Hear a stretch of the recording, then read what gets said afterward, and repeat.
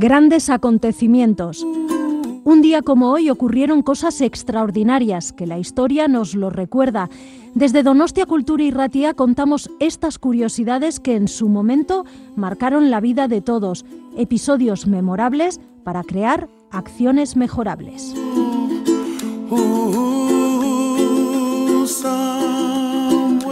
Grandes acontecimientos, Donostia Kultura y Ratia. Lo puedes encontrar en el dial de tu radio, en el 107.4, y lo traslada por las ondas hacia ti. Escucha anécdotas, historias, grandes personajes y personas que influenciaron nuestras vidas de hoy.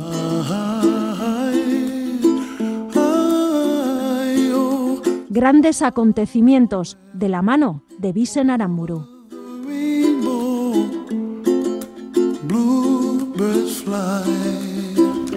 Un 17 de julio, pero del año 1975, tras una actividad diplomática frenética entre la URSS y Estados Unidos, tiene lugar en el espacio la primera cita entre ingenios de distintos países, cuando la nave espacial americana Apolo 18 y la soviética Soyuz 19 se encuentran en órbita terrestre, permanecerán unidos durante 44 horas.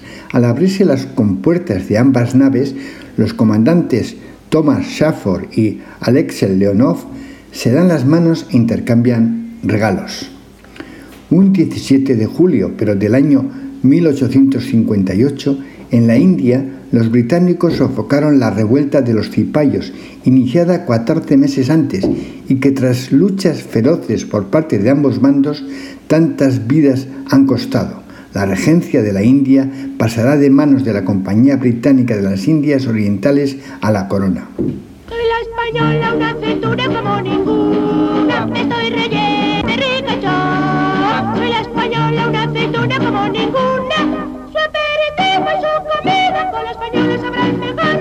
La española. Un 17 de julio, pero del año 1894, en la ciudad belga de Charleroi, nace Georges Lemaitre, célebre astrónomo y sacerdote, que al estudiar la teoría de Edwin Hubble acerca de la expansión del universo, formulara en 1935 que el universo se originó en la explosión de un átomo primigenio, o huevo cósmico, un punto de enorme densidad que al explotar fue origen de la expansión y la creación de materia. Dicha teoría de la explosión es ahora conocido con el nombre de Big Bang. Más adelante estimará que la edad del universo es entre 10.000 y 20.000 millones de años.